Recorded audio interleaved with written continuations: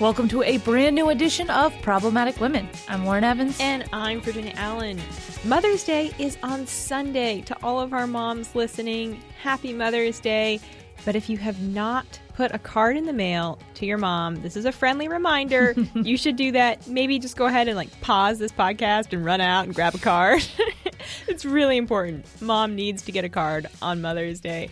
And Lauren, you're actually hand delivering your card to your mom this year, right? Yeah, I'm going to Florida. I booked a ticket. I'm very excited. Wow. But honestly, Virginia, booking a ticket and flying to Florida, in my mind, is easier than buying a stamp and putting it on a card. Did you do that for your mother? I did. I did. You're so kind. Well, some people, I feel like it's a really big deal to get a card in the mail. And my mom is one of those people. So she wouldn't say anything, but it would not be good if she did not receive a card.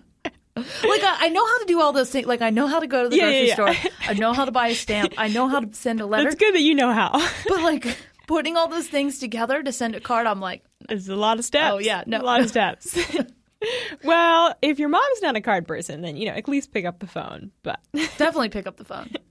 All right. Well, Lauren, what do we have queued up on today's show? Up on today's Problematic Women, we talk with pro-life activist Lila Rose about her brand new book, Fighting for Life, Becoming a Force for Change in a Wounded World. Lila also explains some of the important pro-life battles ahead. Plus, we discuss a recent court case on the battle to keep women's sports for women only. And as always, we'll be crowning our Problematic Woman of the Week. Each week on Problematic Women, we sort through the news to find stories that are of particular interest to conservative-leaning or problematic women, those whose views and opinions are often excluded by those on the so-called feminist left. If you are a problematic woman or just someone who supports strong, independent women, please consider supporting us by leaving a review or a rating on Apple Podcasts, wherever you listen, and encouraging others to subscribe. It really does make a difference. All right, let's get to it.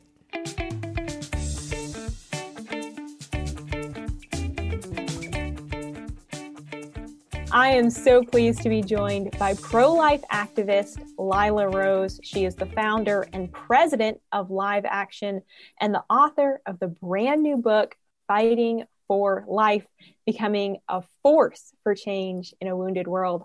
Lila, welcome to Problematic Women. Thanks for having me. Well, congratulations on the new book. I have loved reading it. It really, really is excellent. You did an amazing job with it. Thank you. Well, I'm thrilled that the baby is born. It's finally out. So it is. I have a son, and I'm actually pregnant with our second. And birth was hard, but writing the book and releasing it has been even harder than labor and delivery. For a baby, that says a lot. Yeah. Some people, I'm sure it's easier for them for writing books, but it's worth it though. It's definitely, you're like, oh, the baby's here. It's great. Yeah. Well, obviously, like you're saying, writing a book is a challenge. It's a long process. It's a lot to bite off. But I love how in the book, you really tell your story and you tell the story of Live Action. So let's start at the beginning and talk a little bit about that story. How did you first get involved in the pro-life movement? And as a little kid, what sparked your interest in the pro-life? Yeah, of course. So as you're saying, I designed Fighting for Life, this book, to be, yes, it tells a lot of my story, and I'll share, that onset moment, but it's designed so anybody who feels passionate about a cause or who feels like they're called to something, to go fight for life or for something that matters. What does it look like? How do you get involved? What are the sort of stages that are important? What are the tools that help? And I start the book talking about when I got started and how heartbreak was an inspiration for me, feeling heartbroken over this really problem, this tragedy of abortion, and how important that is for anybody, for any cause that we're looking at, to allow our hearts to be broken. And I share the story of, for me, and I'm from a big family, I'm one of 8 kids, so pro-life right there. But they weren't activists, my parents. They were just beautiful, passionate educators and, lovers of kids, obviously. And so we had ultrasound pictures on the refrigerator. I saw my little sister's picture and I just marveled at this beautiful little child that was growing, my sibling. in my mom's womb. And when I found out about abortion for the first time, it was as a young girl, around the time of the birth of my sister Katerina, actually. And it was by finding this book in my parents' house that they had. I don't even think they knew they had it, but it was called A Handbook on Abortion. And in the middle of this book, I found a centerfold with photographs, and they were pictures of abortion victims. So I think anybody that actually sees what abortion does to that embryo, that fetus, that preborn child, it's heartbreaking. I saw a 10 weeks old, first trimester child with newly formed arms and legs, a tiny newly formed little face, who had been the victim of the most prevalent abortion procedure, which is the suction abortion, and which is like a powerful household vacuum, 30 to 50 times more powerful than a household vacuum, this instrument that rips the child into pieces. And I saw this photograph of this child killed by abortion, and I was just totally heartbroken. I thought, is this real? Is this really happening? Can I do something about it? I learned at the time there were 3,000 abortions legally a day in America, which is the leading cause of death. To this day, it's the leading cause of death in America, the abortion death rate. And that inspired me. I mean, I cared about a lot of other causes too. I was interested in a lot of things, but I kept coming back to this injustice because I saw society accepting it. I saw that it was legalized, and I saw the sheer death toll of innocent children. And I thought, how can we say this is for women? How can we advance ourselves as women on the bodies of our children? This is unjust at its core. And so that inspired me to start Live Action. Wow. That is so weighty, especially for a little kid to begin to comprehend what actually abortion is. So what was that journey then to starting Live Action? Yeah, so it was a lot of twists and turns. And I talk a lot in the book about how do you get started in a fight, in a cause? You're like, I'm one person, what can I do? Especially if you're young. I was still a student. I was actually in high school and a freshman when I started Live Action. And it was after a lot of years of studying. I was reading books about abortion. I was also interested in other causes like homelessness, children with disability, famine and economic poverty, just different issues worldwide in the country. And I was kind of very interested in humanitarian efforts. That was kind of my bent as a kid. Very sort of, I guess, what is the word, precocious as a little girl, looking at all these things. But I just kept coming back to this issue of abortion as the greatest crisis. I mean, Mother Teresa, I read her words as a young girl, and she called abortion the greatest destroyer of peace in the world. She said, this is it. And that moral clarity gave me the focus to want to start pro-life efforts. I didn't know where to start. I called up pro-life organizations. There were none doing education in the Bay Area, in San Jose, California, where I grew up. So I found the pregnancy center locally. There's thousands of these pregnancy centers across the country, pro-life centers. I started volunteering. My grandmother had already been volunteering there, so that was a great connection that I already had. Thank God for my grandma.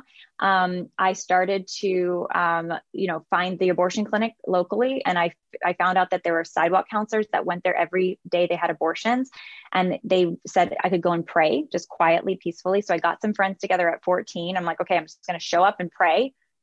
Just go there and see what happens. Totally devastating to watch young girls, crying, sobbing women walk into this center where they kill children through 6 months old. It was a Planned Parenthood that killed children up to 24 weeks. And I just remember standing there feeling so helpless on the sidewalk, praying, just thinking, what can I do more than what I'm doing? I mean, prayer is powerful, but I need to do more. So finally, I get in touch with this guy who is part of this other organization in Central California. And he agrees to drive to San Jose to train me and some friends on how to be pro-life apologists. So give pro-life talks on why abortion's wrong, fetal development, the risk to women. So it was lots of twists and turns to start Live Action as an educational group, starting with these presentations to other schools and churches. And we had to beg pastors to let us present. I mean, there were so many obstacles to start, but the lesson, which is what really matters in all of this, is if you're passionate about something, do not give up. Keep trying, keep calling, keep cold calling, keep researching. You will eventually, if you don't give up, find the sort of momentum and the people that are already involved in the work you're interested in, and you will start to build inroads. But the key is keep going. Don't just say, oh, I did an internet search and I couldn't find a group to join. I mean, keep trying, keep looking, keep asking. If you're a Christian, Jesus says, knock and the door will be open, seek and you will find, ask and you will be answered.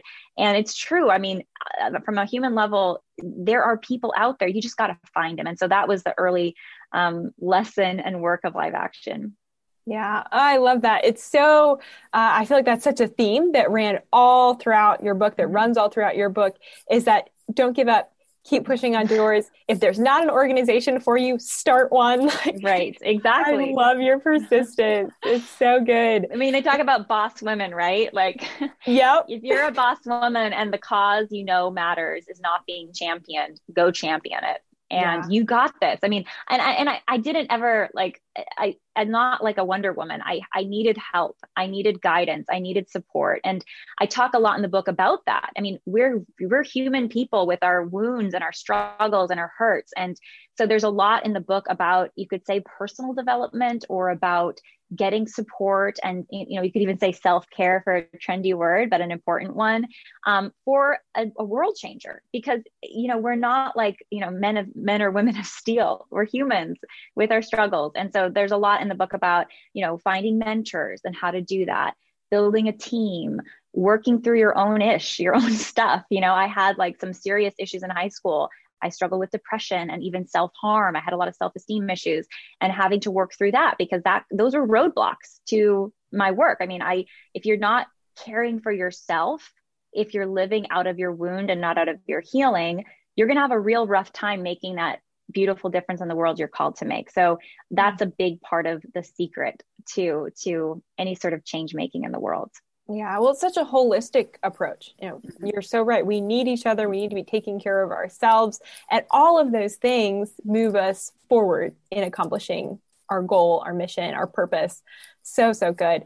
But share, if you would, a little bit about kind of the movement and the process that Live Action went through, especially in college, when you kind of decided, okay, I'm actually going to go into Planned Parenthood. I'm going to investigate what is happening there. What spurred you to say, yep, I'm going to do that?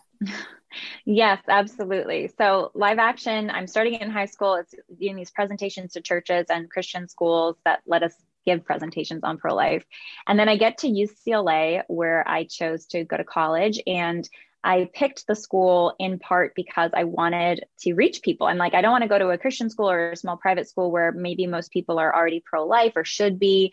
I picked the school because I felt like this is a good place for activism, and I can get a degree. That's also important, obviously, for some anyways. So I get there and I start seeing more explicitly the bias. Okay. One of the big reasons abortion exists, and anytime there's an injustice that's accepted by society, you're going to see the institutions supporting the injustice. And so in the situation of abortion, most academia supports abortion, like professors, faculty, schools, public schools. Big tech supports abortion. Most of the CEOs and the staffers are far left pro-abortion. Media, mainstream media, entertainment media, like the Hollywood actresses wearing the Planned Parenthood pin to the Oscars. Most media groups are very pro-abortion. The editors are pro-abortion. Politics, the Democratic Party should be pro-life. It is 100% pro-abortion through all 9 months for any reason. It's insane. It's not even what most Democrats believe, but that's their standard because of the abortion lobby. And so as a student at college, I realized if I'm going to reach my peers, this is a different ball game than, knocking on the doors of churches. I mean, that still matters. I have to do that still, but these kids have never heard the pro-life message. Like, they've had their 12 years of education and they're like brainwashed basically, or they've never been educated on abortion. Like they don't know even about fetal development. Like it's crazy. They think abortion doesn't even kill a baby and that it becomes a baby at birth, which is so anti-science and logic. It's crazy. But how do I break through? And I realized that I wasn't going to do that through getting media coverage from the Daily Bruin. My campus newspaper was very pro-abortion. They let me write one time, but all this to say, I started my own magazine to report on pro-life to my fellow students. And then I met James O'Keefe as a college freshman. He's now, as you might know, the founder of Project Veritas. He was just banned completely from Twitter. It's kind of crazy for exposing CNN. That's another story. But James at the time was fresh out of Rutgers University. He was working for a conservative group called the Leadership Institute, and he was traveling around and meeting with college students like myself with other colleagues to help them start their student newspapers or their magazines. So I met him and he saw my passion. We talked about it. And I said, I want to do independent reporting on pro-life. And I showed him the reporting that had been done by other activists. I mean, there have been some incredible investigative reports over the years of abortion clinics that have not been covered by mainstream media. And so when I was showing that to him and saying, I want to, continue this work. And so he recommended, he's like, well, you can do your own undercover investigative reporting of your campus and of your local abortion clinics. Nothing's stopping you. Just try. And that's like power words for an activist, right? You're like, oh, I could never do it. I don't have the qualifications. It's like, no, just try. Do some research, put your best foot forward, blaze the trail, forge the path. And I'm so grateful for that inspiration because I was like, you're right. No one's doing this. It has to be done. I'm going to try. And so I started developing investigative reports on local abortion clinics. Long story short, I'll just share one of the original ones. Planned Parenthood covers up child sexual abuse. That's documented in numerous court cases. It was documented by other pro-life activists over the years who've done surveys under cover of abortion clinics, but no one was reporting on this. They weren't being held to account for it. And they're mandated reporters for sexual abuse. So Planned Parenthood has to report sexual abuse of minors. They're mandated reporters by state law, but they just give secret abortions and don't because it's too messy. If a parent finds out this girl is pregnant by her soccer coach, then they might stop the abortion from happening. I mean, it's just going to be complicated for Planned Parenthood. And so they don't report. And so I first documented this by going undercover myself into 2 Los Angeles abortion clinics as a college freshman. I posed as a 15-year-old with a much older 23, 4-year-old boyfriend. And I said, I'm pregnant. What do I do? And they're required by law to report that. But instead, they're like, oh, just write a different age on the paperwork. Say you're older than you are, and we will sell you a secret abortion. So that was my immediate foray into reporting. And I realized, holy moly, this is happening in LA. The first 2 clinics I go, this I'm sure is happening everywhere. No one's reporting on it. And these are young girls, victimized and abused, and laws that are being broken. The ultimate injustice is abortion, killing that baby. But there are other injustices around that injustice. And so we started to report on that. Planned Parenthood threatened to sue me. Cable news picked up the story, and all of a sudden my tapes that they tried to delete off YouTube are on national news for millions of people to see. And I'm like sitting shell shocked in this TV studio in in Los Angeles, 18 years old, not knowing what I'm doing. And I'm like doing this number 1 rated cable news show, but it was all because thanks to James's inspiration and just, the passion that was driving me, I was willing to leave my comfort zone. And I think that's the rule of a change maker. Leave your comfort zone and you will be, your cause will be rewarded in ways you couldn't have anticipated. Yeah. Wow. That definitely is leaving your comfort zone. The age of 18, not what most. It was nerve wracking. Yeah. Taking big time news interviews. Do you remember what was going through your head that first day when you decided, okay, I'm going to do this. I'm going to go undercover, and you walked into that Planned Parenthood? What were you thinking? I do remember very clearly. My focus was so on the woman, the young girl who was victimized, the baby that was in danger of abortion that I was representing, that I felt very nervous. And in fact, the voice recorder I had, you can hear my heart beating rapidly, on it, like a soundtrack to the investigation. But I think that helped focus me to be that persona realistically, because those girls are nervous. They are frightened. They are scared. And again, I think that's the power of focus. If we're really focused and passionate and heartbroken and upset over what we're fighting for and want to help who we're fighting for, then it really kind of channels the emotion in the right direction. And that was the sort of the extra power, I guess you could say, of that nervousness at the time. Yeah. We are talking with Lila Rose about her brand new book, Fighting for Life, Becoming a Force for Change in a Wounded World. So, Lila, you tell so many great stories in the book about your experiences going into Planned Parenthoods. Eventually, you became too recognizable and you started having to send other people in. But I do want to ask you to share one story that you talk about in the book. You say there was one time where you were posing as a pregnant woman in a Planned Parenthood, and you sat down next to another woman who was pregnant and visibly distressed, and her little niece was there. And it was a powerful moment of seeing two cousins, one in the womb, one outside the womb, sitting together. Just share a little bit about that experience and how it impacted you. Of course. So there are certainly certain encounters that are seared in my memory from investigative reporting. And I think this is true of anybody reporting on injustices.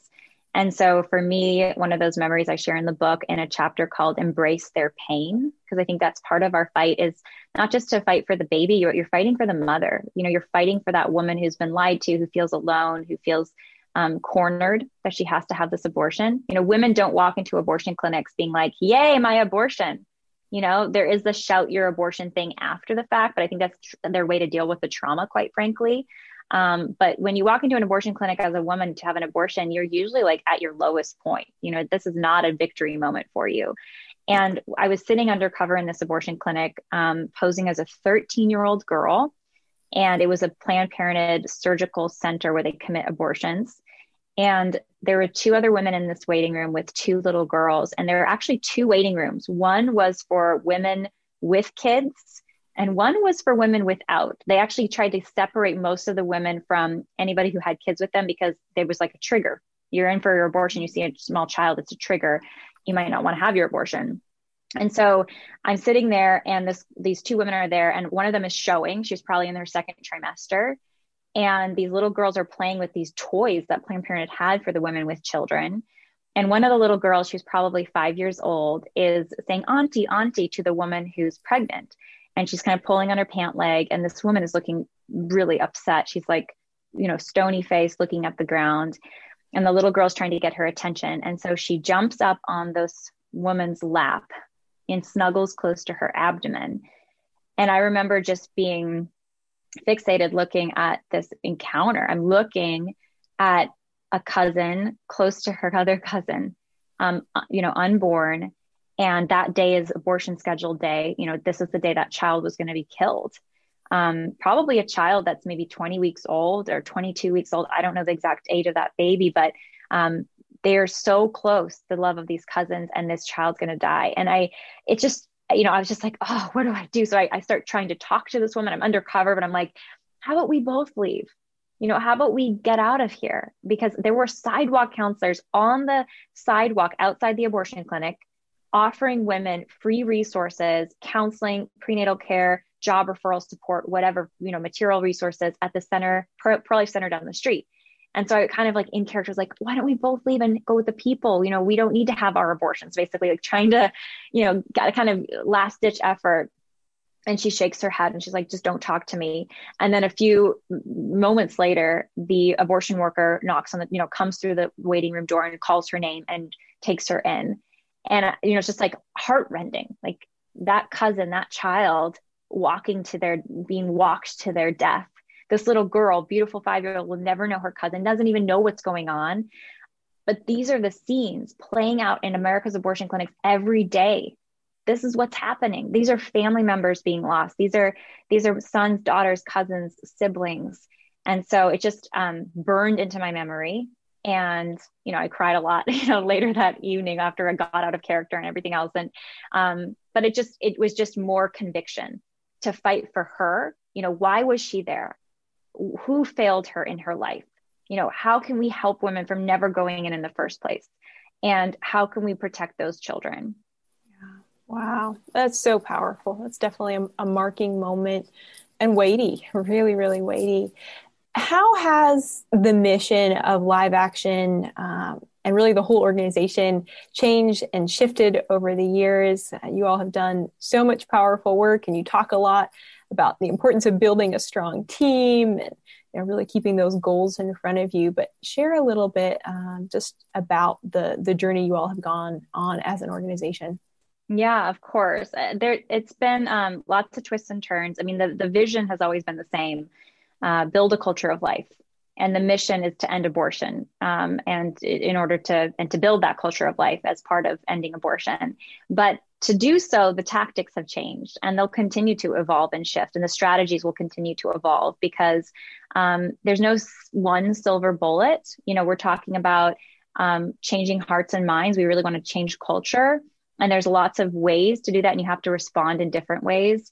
So when Live Action first started, you know, we focused on youth education, and then we were doing investigative reporting and trying to create these explosive reports that would force political action. And we got, you know, the first vote in the House of Representatives at the time to defund Planned Parenthood, which had been unprecedented. So our work helped inspire that. And that was a bipartisan vote. So you got Democrats, independents, and Republicans all on the same page to defund the biggest abortion chain. So it was like really exciting. But then like the politics were just seemed so immovable. I mean, there were always more Republicans who were like still afraid. They didn't want to like push the envelope, or there were Democrats who were just so pro-abortion, they would do anything. And so I realized more and more, we have to change culture. We have to change voters. We have to change families and individuals. And so Live Action today is most focused. We do have political outreach. We do investigative reporting, but we are most focused on campaigns designed to educate people about abortion, human dignity, motherhood and fatherhood. And we can actually look at people's hearts and minds changing. I mean, people in the middle, on the left, who are like, wait a minute, you're right. Killing a human being is not, you know, I didn't see it this way, but this is a human life. We should fight for them. They deserve protection too. So that's our main focus, is change hearts and minds, particularly of young people. And, you know, we're every day doing different things, but we're reaching about 10 to 15 million people weekly right now with those pro-life messages. And we can kind of track how it's affecting people's opinions and feelings on abortion. And the goal is reach everybody to the point where everybody's pro-life. You know, it's a no-brainer, you know, to reject abortion.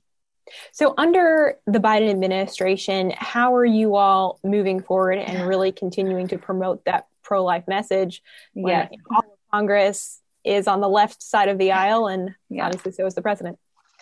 Yeah, I mean, the politics are so bad right now, and they were challenging in different reasons, even under President Trump. I mean, he did some very pro-life things for which I'm really grateful, but there were a lot of things that weren't done, which are really disappointing. And so it's like this yo-yoing of politics. Like one president comes in and like, you know, instates the New Mexico City policy, which prevents money from going internationally from the US for abortion.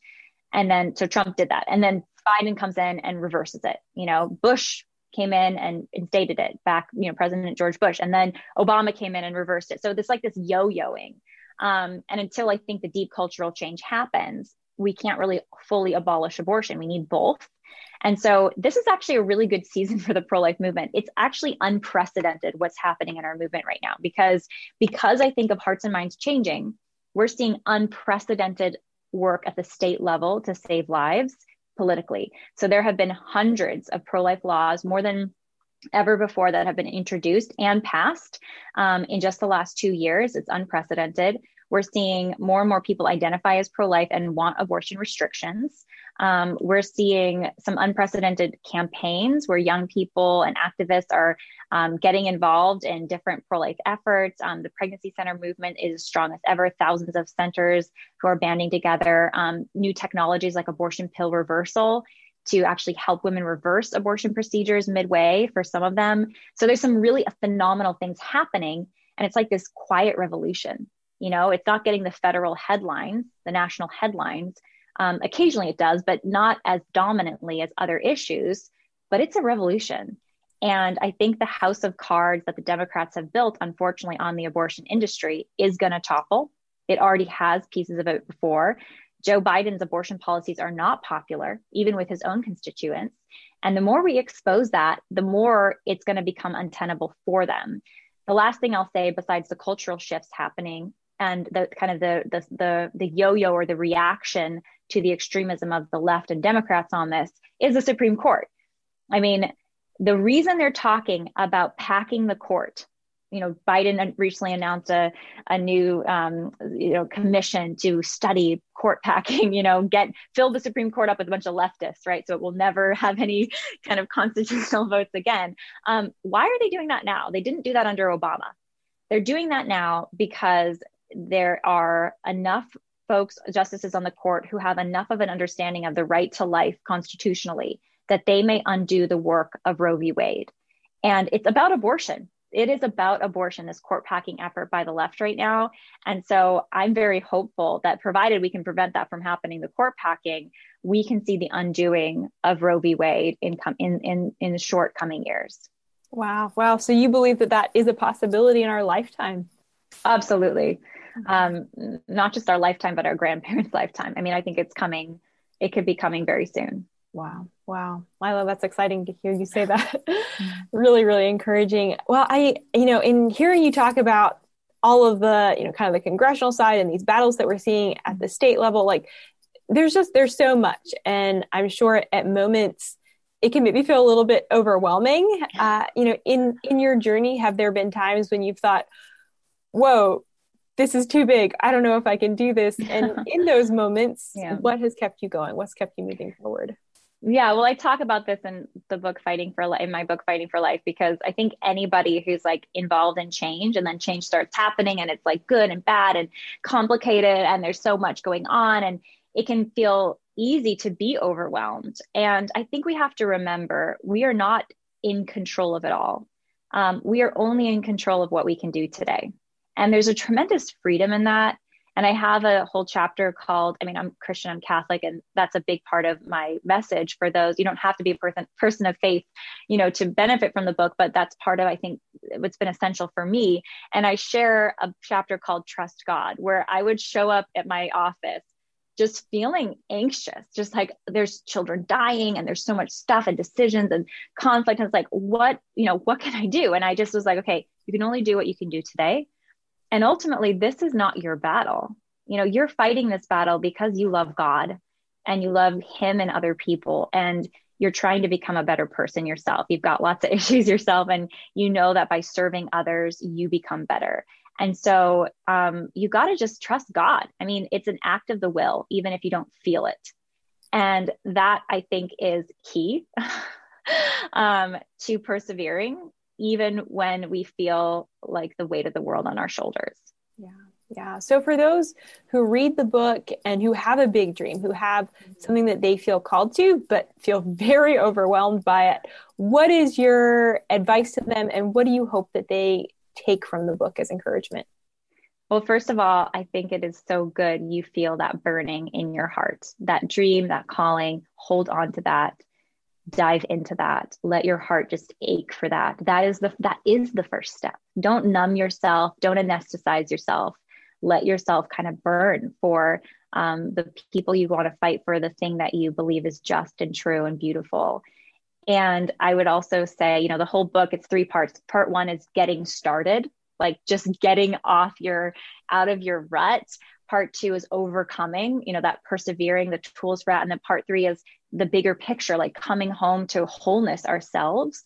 And, one of the keys in Just Start, or in getting started, is just start. It's literally pick up the phone, read a book, do one thing today, write down in your, journal or on your calendar each day, this is what I'm doing for this dream, for this cause, for this calling. You will discover by little actions the bigger picture. Nothing happens overnight. No breakthrough moment happens in one day's work. It's usually weeks and months and even years quietly beforehand. You're seeing my highlight reel in a way when we're talking about this interview we're doing, but if you read the book, you'll see this, it wasn't a bunch of highlights. There was like so many lonely moments, mistakes. I made so many embarrassing mistakes. I share some of those stories in the book for your entertainment. So just remember that. And one thing at a time, one day at a time, you can do this. You were born for this. And the beautiful thing is this: by stepping out and doing that one thing a day and just trying again each day, even after we make mistakes or we get distracted or whatever, you are becoming who you are meant to be. that helps you grow and become stronger, more loving, better as a human being. And that's the power of a calling, to change us just like we're trying to help others and change the world around us. Yeah. Such a good perspective. Lila, one of the questions that we love to ask everyone who comes on this show is, we get so many different answers to this, but do you consider yourself a feminist? Yes or no? Why or why not? Everyone interprets that word very, very differently, but it's always fun to hear what people have to say. Yes. I thought you were going to say, do you consider yourself a problematic woman? I'm well, that too. Absolutely. Are one. In the best of ways. So I would absolutely say, in the true sense of feminism as it was intended by the early feminists, I am a feminist. I believe in equal treatment under the law of men and women as equal in dignity. As far as modern feminists, I am so in direct rejection of what modern feminism has become. I'm like the anti-feminist in that sense, which is just so silly. They have hijacked a good thing. And it wasn't just them. Like, where did these women come from that are all about like sexual libertinism and, kill your children and, motherhood is not beautiful. And I mean, it's like, where did this come from? It's so anti-woman, So I do not relate or identify or support any of that. I'm against it, but I don't think that's true feminism. And if that's what's understood to be feminism today, that's so sad. I mean, unfortunately, I guess it is. And so we've got to fight against it. Yeah. Oh, great answer. I'm pro-human. Yes. Love it. Well, please look up the book, buy a copy on Amazon. I've got my copy here.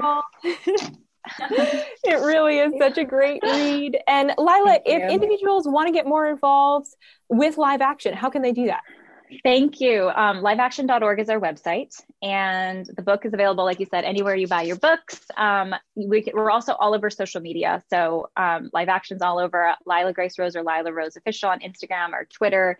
We're all over social. So please connect with us. If you're lonely and you're looking for other problematic women to connect with, anti but authentic feminists to connect with, Live Action has some great crew. So check us out online and start connecting. And I hope to, be connected in the future to you guys. Lila, thank you so much for your time today. We really appreciate you coming on. Thanks for having me on.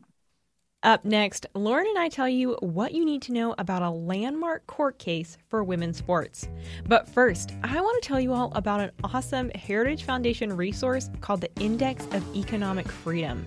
The Heritage Foundation Index of Economic Freedom ranks nearly every nation in the world according to its level of economic freedom. Whether for personal, professional use, or for school research, the index is a wealth of information. You can learn why it's easier to start a business in Switzerland than it is in France, and where America falls on the ranking. So go ahead and visit heritage.org/index to explore the newly released 2021 Index of Economic Freedom, which features interactive maps, country rankings, graphs of data, and much, much more. Women's sports had yet another day in court on Monday, this time for an Idaho case called Hecox v. Little. The case centers on the Fairness in Women's Sports Act. The act was signed into law last spring by Idaho Governor Brad Little. The legislation recognizes the biological difference between men and women and establishes that, quote, athletic teams or sports designated for females, women, or girls shall not be open to students of the male sex. The bill did not have time to go into effect before the American Civil Liberties Union filed a lawsuit challenging the act. The ACLU said the act is unconstitutional for barring transgender individuals from women's sports. The Christian legal group Alliance Defending Freedom is standing up in defense of the law. So on Monday, lawyers for Alliance Defending Freedom and the ACLU made their arguments for and against the Fairness in Women's Sports Act before the U.S. Court of Appeals for the Ninth Circuit. 2 female track and cross-country athletes at Idaho State University have signed on to the case in support of the act to prevent biological males from competing in women's sports. Athletes Mary Kate Marshall has twice had to compete against a biological male, and Madison Kenyon has competed against a biological male on 5 separate occasions. They've both lost to the biological male every time. Yeah, Virginia, I played cross country in high school. I was never very good at it. I actually didn't know that, Lauren, that you ran cross country. There was more than one race where I would literally be running and there would be a guy behind me in a golf cart picking up the cones. Oh, no. On the course. But I had a lot of friends who did it, and that's probably why I did it, was to hang out with these girls. And they were amazing athletes, amazing athletes. But literally the worst guy on the men's team was faster than them because that's just how bodies are made. Men have less fat. Men have, more muscle. Yeah. Yeah. No, there are natural biological differences, and that was something they pointed out throughout the cases. Like, this is not about discriminating against transgender people. This is about looking at the science, that there are actually differences that no amount of hormones can change or adjust in a biological man's body. Well, and you watched most of the trial. Can you let us know what you saw? Yeah, I did watch it on Monday. I heard arguments from both Alliance Defending Freedom, the attorneys there, and an ACLU attorney. And the judges, there were 3 judges. They had a lot of questions for both sides. And the hope is really that we're actually going to have a ruling from this case. Because as we had mentioned a couple of weeks ago, there was a similar case in Connecticut that we've talked a lot about on this show with track athletes Chelsea Mitchell, Selena Soule, Alana Smith, and Ashley Nicoletti.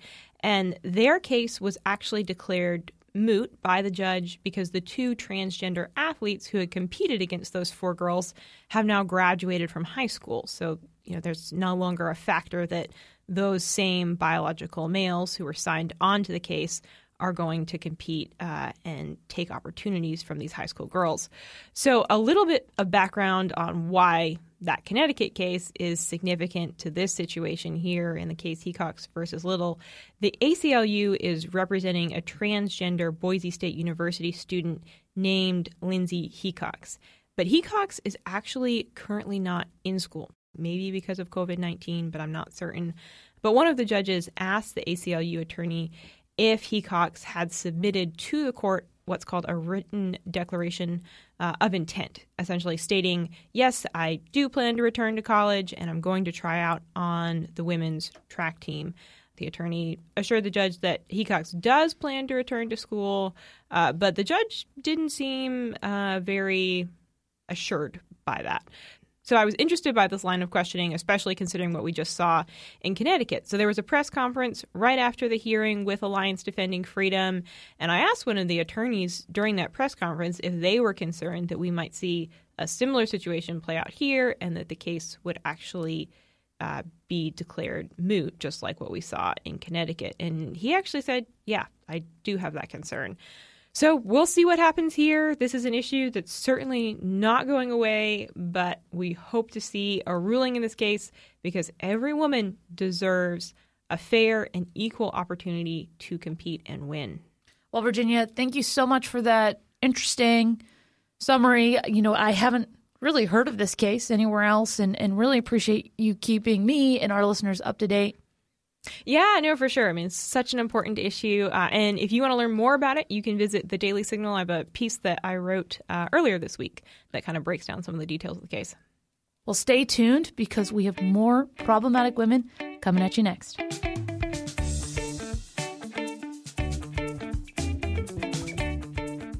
It's easy to get overwhelmed by the 24/7 news cycle. If you're looking for a way to keep up with the news that matters, the Daily Signal podcast brings you the top news of the day. Hosts Rachel Del Giudice, Kate Trinko, Rob Bluey, and myself, Virginia Allen, bring you headlines and interviews with lawmakers, authors, and conservative activists. If you're a conservative who wants to be on top of the news, check out the Daily Signal podcast, available every weekday morning. Now it is that time. Once again, my favorite time of the week, time to crown our problematic woman of the week. And the crown goes to Lila Rose.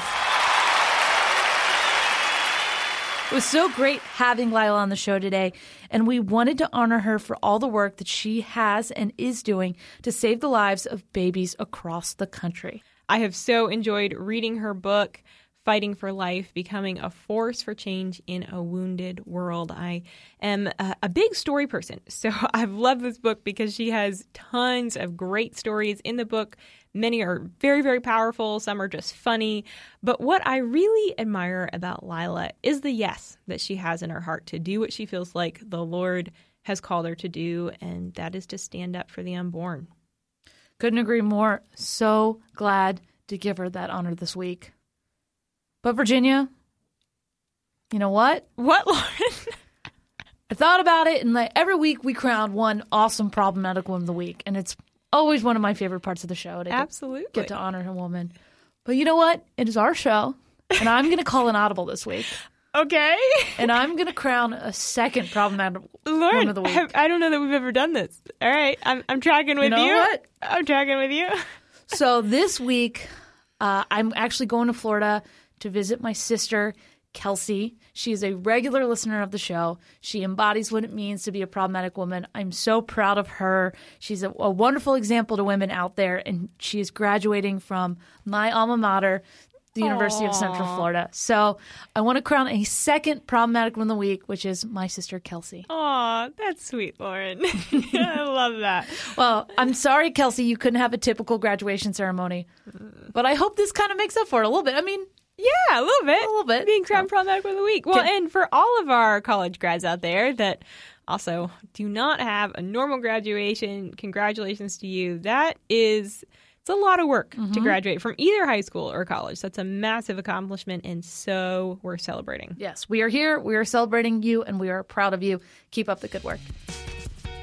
And with that, that's going to be it for this week's edition of Problematic Women. Join us next Thursday morning for a brand new edition, and in the meantime, please subscribe and share. Conservatives need your support in the podcast world, and we would greatly appreciate a 5-star review on Spotify, Apple Podcasts, or wherever you get your podcast. I do have to say, Virginia, we haven't gotten a comment in a couple weeks, so many of our listeners are out there. Please, leave us a review. Yes, 5 stars. We thrive on your comments, so please do, and it really does make a difference. All right, ladies, have a great week and enjoy Mother's Day. Problematic Women is brought to you by more than 500,000 members of the Heritage Foundation. It is a product of the Daily Signal, produced by Lauren Evans and Virginia Allen. Special thanks to our editor-in-chief, Katrina Trinko. We produce Problematic Women in remembrance of our dear friend and former co-host, Bree Payton.